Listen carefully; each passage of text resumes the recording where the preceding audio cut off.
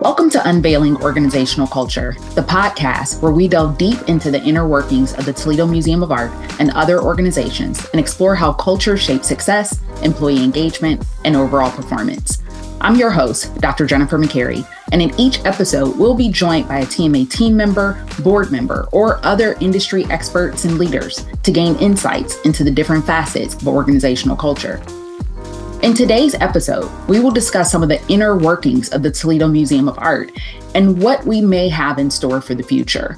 Who better to discuss this topic than our very own Edward Drummond and Florence Scott Libby, director of the Toledo Museum of Art, art scholar of ancient art, who also happens to be a transformative leader and change agent, Dr. Adam Levine. Welcome, Adam.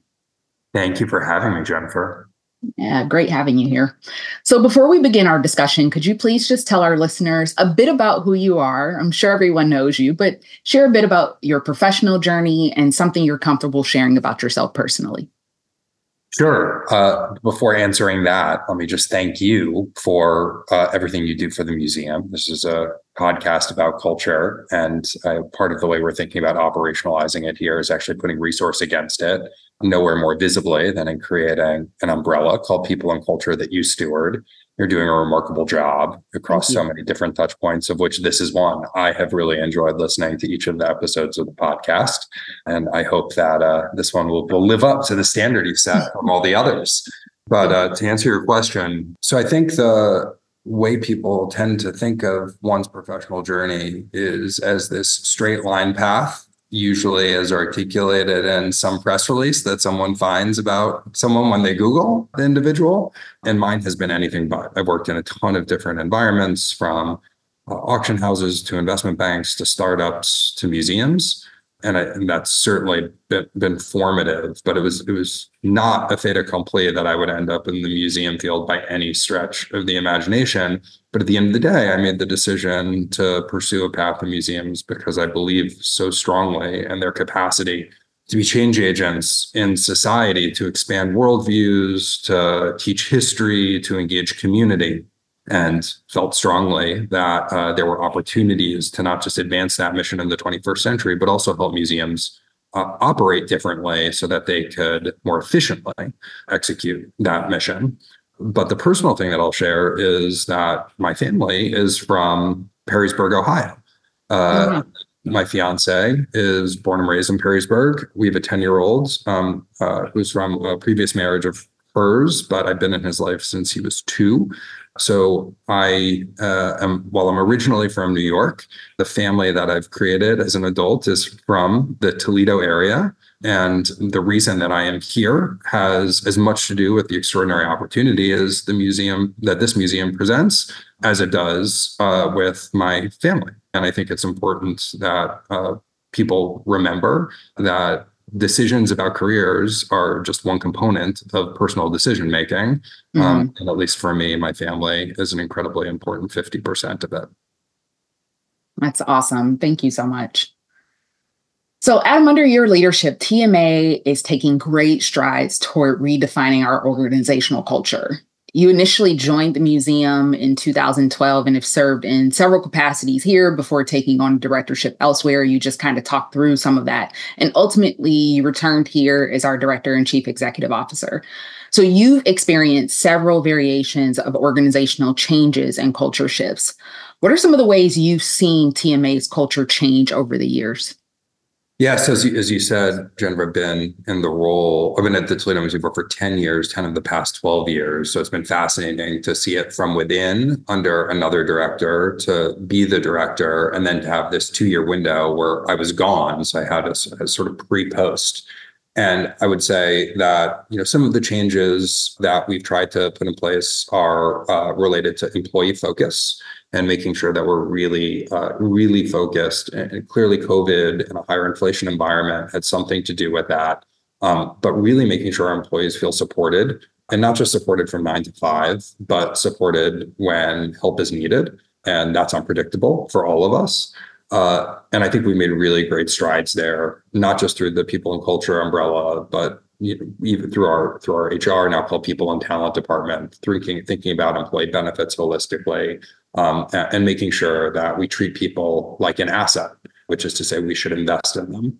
I think that's maybe been the signal change, and it aligns, of course, with our strategic objective to become an employer of choice. And it's a journey. We've still got work to do. There is no there, but I do feel like we've made a lot of progress, and are really proud of the team for investing in that way. But I also would just want to note that I think there's an awful lot of consistency as well. One of the things that I sometimes joke is that, and it's really horrible this year, but I'm a New York Giants fan, really, really bad.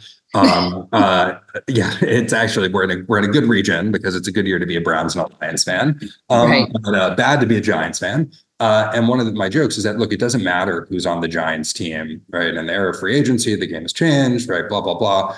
But the Giants always play like the Giants. They play up or down to their opponents, right? 2 weeks ago, we almost beat the Philadelphia Eagles. We have no business being in the same building as the Philadelphia Eagles. That's what we do, right? No matter how good a team is, no matter how bad a team is, we play to the level of the team.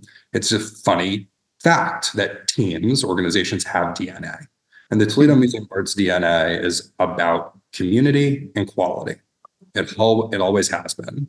From our second director, following on Almond Whiting's very short tenure, George Stevens made this institution about community, and Edward Drummond Libby and the other founders ensured that it was about quality concomitantly. And those twin strands to our DNA, those are the two strands to our double helix, have been perpetuated for 120 years.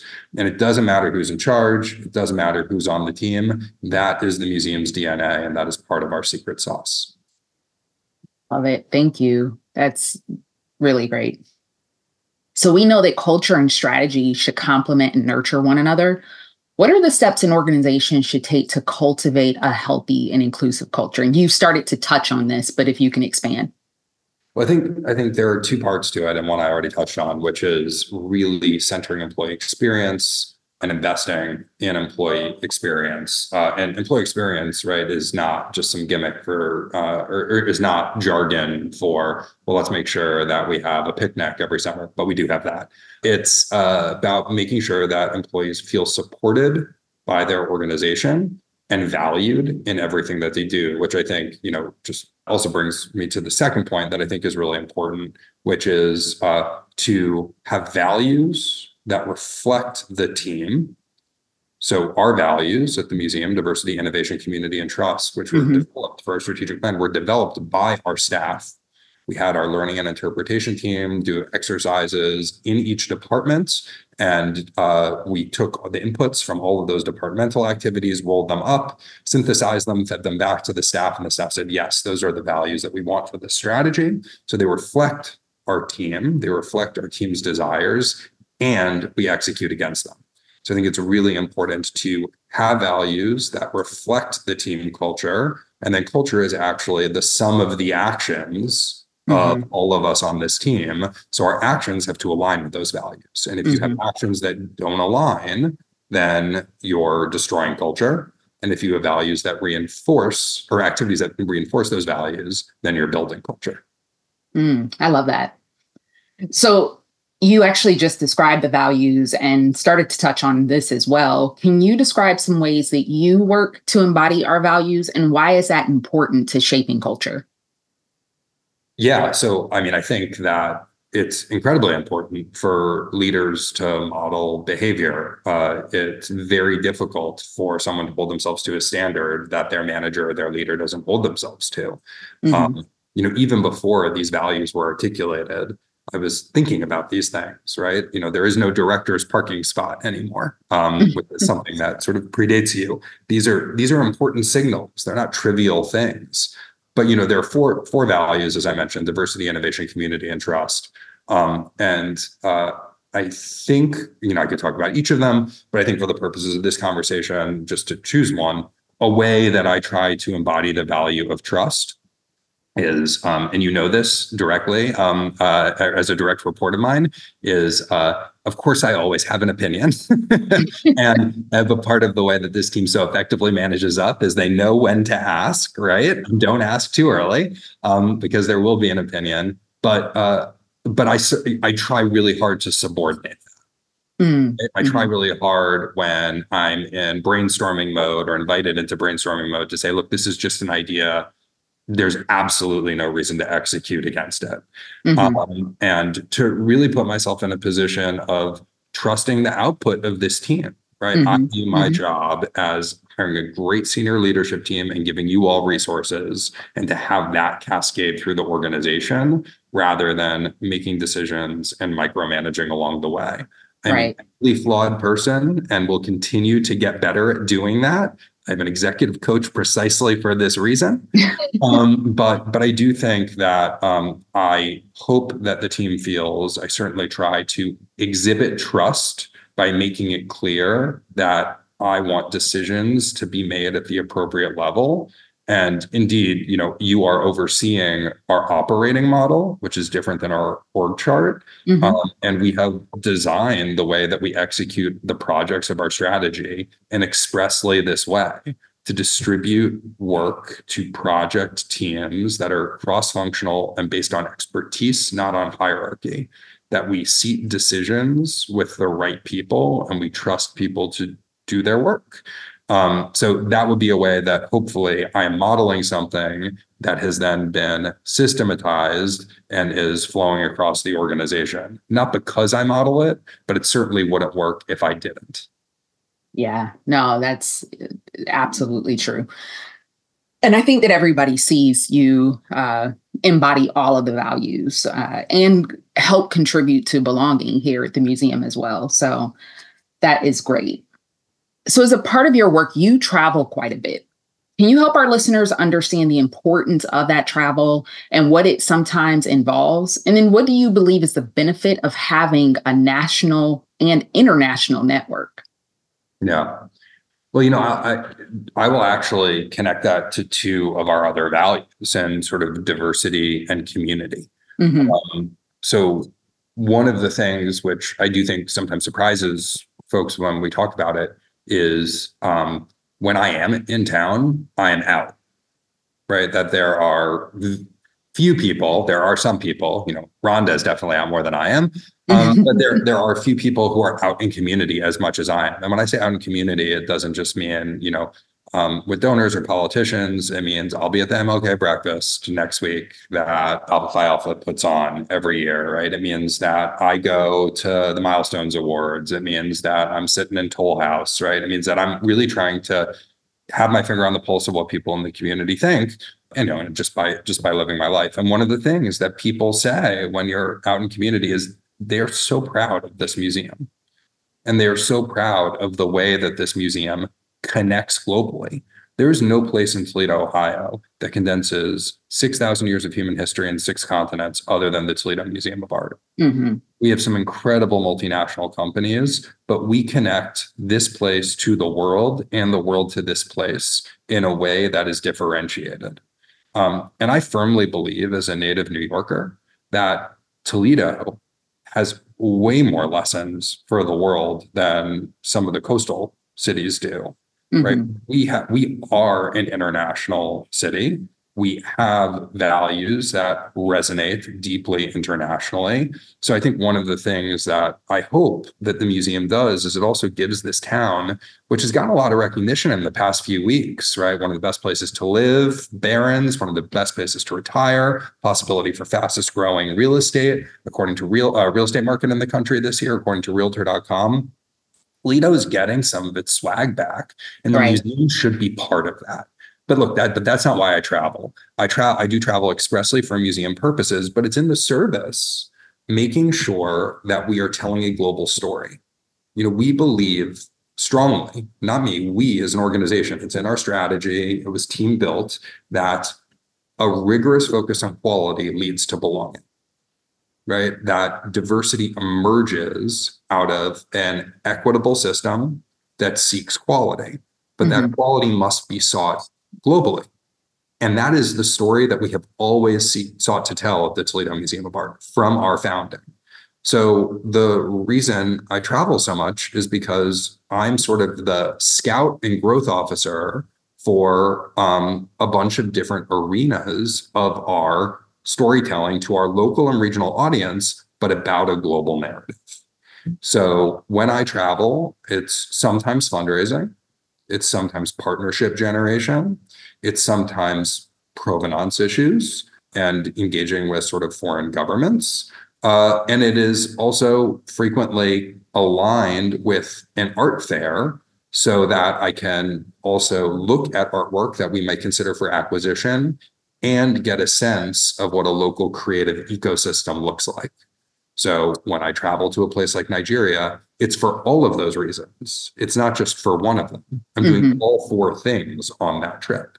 When I travel to Ethiopia, the same thing. When I travel to London, the same thing. So the job is not just to go to a place for a single reason. You try and align it to get the most bang for buck. But that is what I am doing on those trips. And it is all in the service of connecting resources, collections, opportunities back to Toledo, and finding opportunities for Toledo to broadcast itself into those international conversations because we have so much to offer. Yes. Yeah, no, that's great.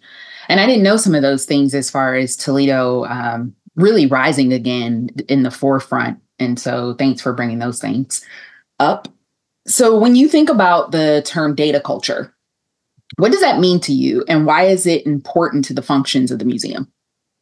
So at the outset, your first question, I alluded to the opportunity to make museums operate more efficiently. And I want to make it very clear, this is not something that we are unique in. This is not an opportunity that the Toledo Museum alone, Toledo Museum of Art has identified, and we are not the most advanced or sophisticated organization that's thinking about how to drive efficiency across the museum. But another line that you've heard me use, Jennifer, is not for profit doesn't mean we're for loss. We in 2020, I arrived in April 2020. We were a $15.5 million operating budget. This year we'll be close to a $23 million operating budget, and we've decreased our endowment draw to the appropriate 5%. And it's not as if we've distributed proceeds to shareholders with that growth. We've increased compensation 42%. Right? We have expanded our exhibitions profile. We have rebuilt our curatorial department. I saw the LinkedIn post that you and the team worked on with marketing about 30 new team members and almost more internal promotions last year. We have a team that deserves to be invested in. We're centering the employee experience. We have ambitions for our community to have programming that is second to none. And we need to offer those things, and we need to keep up with inflation. We need to keep up with the economy. Nonprofits suffer from something called cost disease, that economists call cost disease, and that it's hard for us to drive efficiencies in our model. But one of the ways that we can do so is by leveraging tools that other industries have used, adapted for our culture, adapted for our model, and certainly using data to make more targeted decisions rather than more gut-based decisions is part of that. Now, that doesn't mean that our curatorial program is driven by concept testing, but we are still a creative industry, but it is about how we bring data into decision-making as a complement to the things that we're really good at in the creative spaces to make ever more informed decisions, to drive efficiencies, and frankly, to save time and money, because that time and money can then be better reinvested into mission and can help us grow the offerings that we're able to provide this community. So data culture is about creating a culture that centers data as part of its operation, but not a culture that subordinates humanity to data. I like that. All right. So kind of in the same vein, there are a lot of projects happening at TMA that truly make the organization stand out and places us on the track to becoming the model museum. So when you think about initiatives like TMA Labs, our work with NFTs, the reinstallation, what are some of your hopes for ways these efforts can continue to shape our future? So as you know, Jennifer, one of the things that I do, and intimately because you frequently take a look at a first draft, is I email the staff every Friday. Mm-hmm. And during COVID, it was twice a week on Tuesdays and Fridays. So I could provide a COVID-related update and then sort of a more general operating update. So I've mentioned this in a previous email, but it's worth repeating that another one of our values is innovation. And that word is used in a pretty homogenous way frequently, but there are all different types of innovation. So if we say we want to be innovative, that's wonderful. I would say there's almost a societal pressure nowadays to say you're innovative, but that's different than understanding what type of innovator you want to be. The Toledo Museum of Art has political capital stored. We can afford to take risks. We should take risks, but that doesn't mean every risk is created equally. We don't necessarily want to be on the bleeding edge, right? There's a reason it's called the bleeding edge. You get cut there. That's probably too far out for us. So what we've decided is we want to be what's called a fast follower. We want other people in other industries who have more capital, right, or have higher risk tolerances to try things out. And we don't necessarily need to see other museums do things, but we need to see other things move from being a fad to being a trend. And then we can say, okay, these people have blazed the trail. We can sort of follow in their footsteps, adapting lessons learned for our environment. So that sort of model of innovation has allowed us to do things like enter into the Web3 space, but do so a little bit after other institutions, but do so in a way through a digital artist residency that builds capacity in our local artistic ecosystem for engaging in Web3, that better aligns, I think, in some ways than sort of with other projects with our existing program. So bringing Osinachi, a Nigerian artist, in residence during our exhibition on Jacob Lawrence's residency in Nigeria in the 1960s. So I think, right, these projects that you see us leaning into are examples of fast followership innovation. And TMA Labs, which you mentioned, is sort of going to become, over the next year, I think, the umbrella for a lot of the work around technology. How do we think about technology and the way we design program and the way we design space? Just as putting data at the center of decision-making requires a culture shift, right now, I would say that our culture doesn't ask, how can technology make this better? How can technology make our lives easier? I think we think of technology as, how can we use screens to help people interpret works of art? That's only one use case for technology. Right. So I think TMA Labs started by incubating this digital artist in residency program that resulted in our Web3 explorations, but it should evolve into a close collaboration with IT, which is sort of the backbone infrastructure, but really be a thought partner in helping us think about technologies integral to the design of our experiences and our spaces as we move towards bigger and exciting projects like the reinstallation. That's great. It's exciting for sure. So I look forward to seeing what else we're able to accomplish in the future with that. So Adam, talk to me about some of your hopes for TMA employees. What are some of the things that you hope all employees gain from working at TMA? So I have a sort of maybe a non-traditional answer to this, right? I want people to develop in their careers by working at TMA. Now, back into the 80s, museums have had issues finding career paths within the organization. Some of that has to do with scale, right? A place like Google will have a lot more opportunities than a place like the Toledo Museum of Art, or even a much larger institution like the Metropolitan Museum of Art. There's just fewer people, fewer roles, so fewer opportunities. But as you know, we've been incredibly intentional, and you and Deb Ball in particular have been great thought partners in this, Jennifer, in creating diagonal pathways through the organization.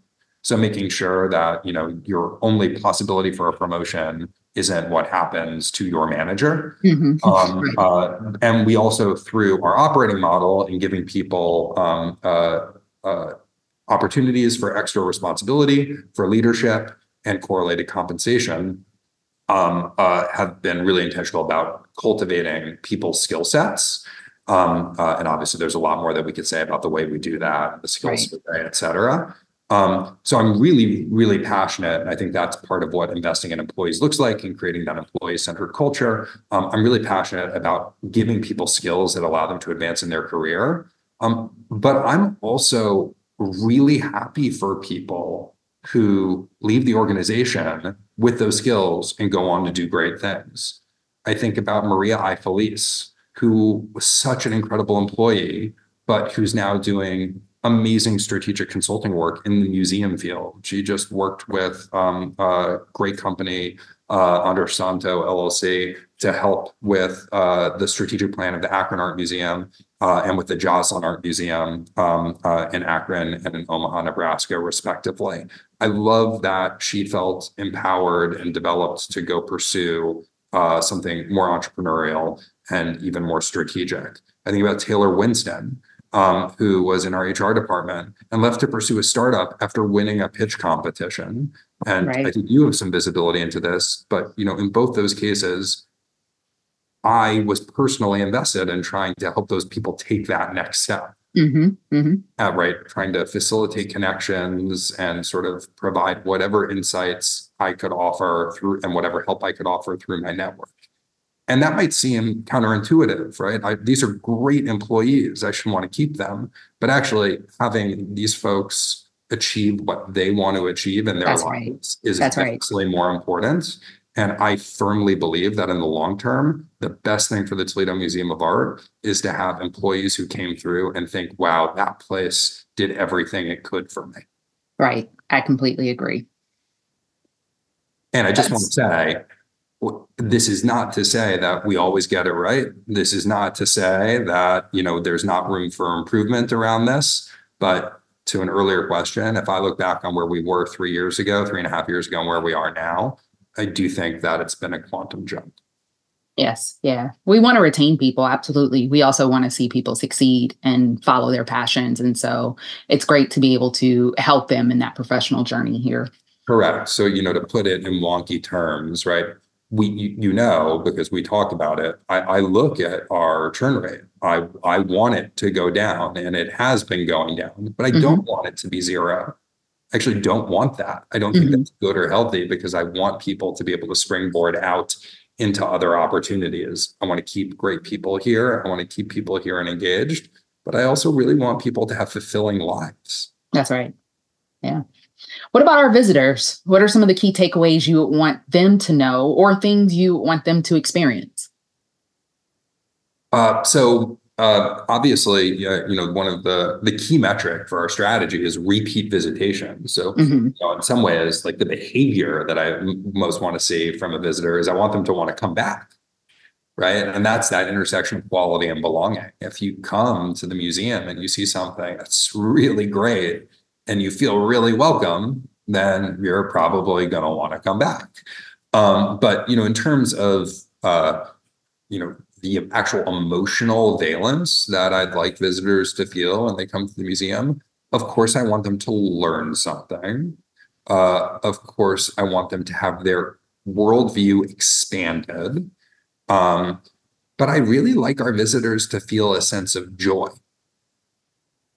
When I was in Jacksonville, I'd met her previously in Toledo, but I was in Jacksonville. I was fortunate to become closer with and be mentored by Janetta Cole, who was who's actually from Jacksonville originally and had retired back there. The only thing I think she ever failed was retirement, was her joke, and retired back to American Beach.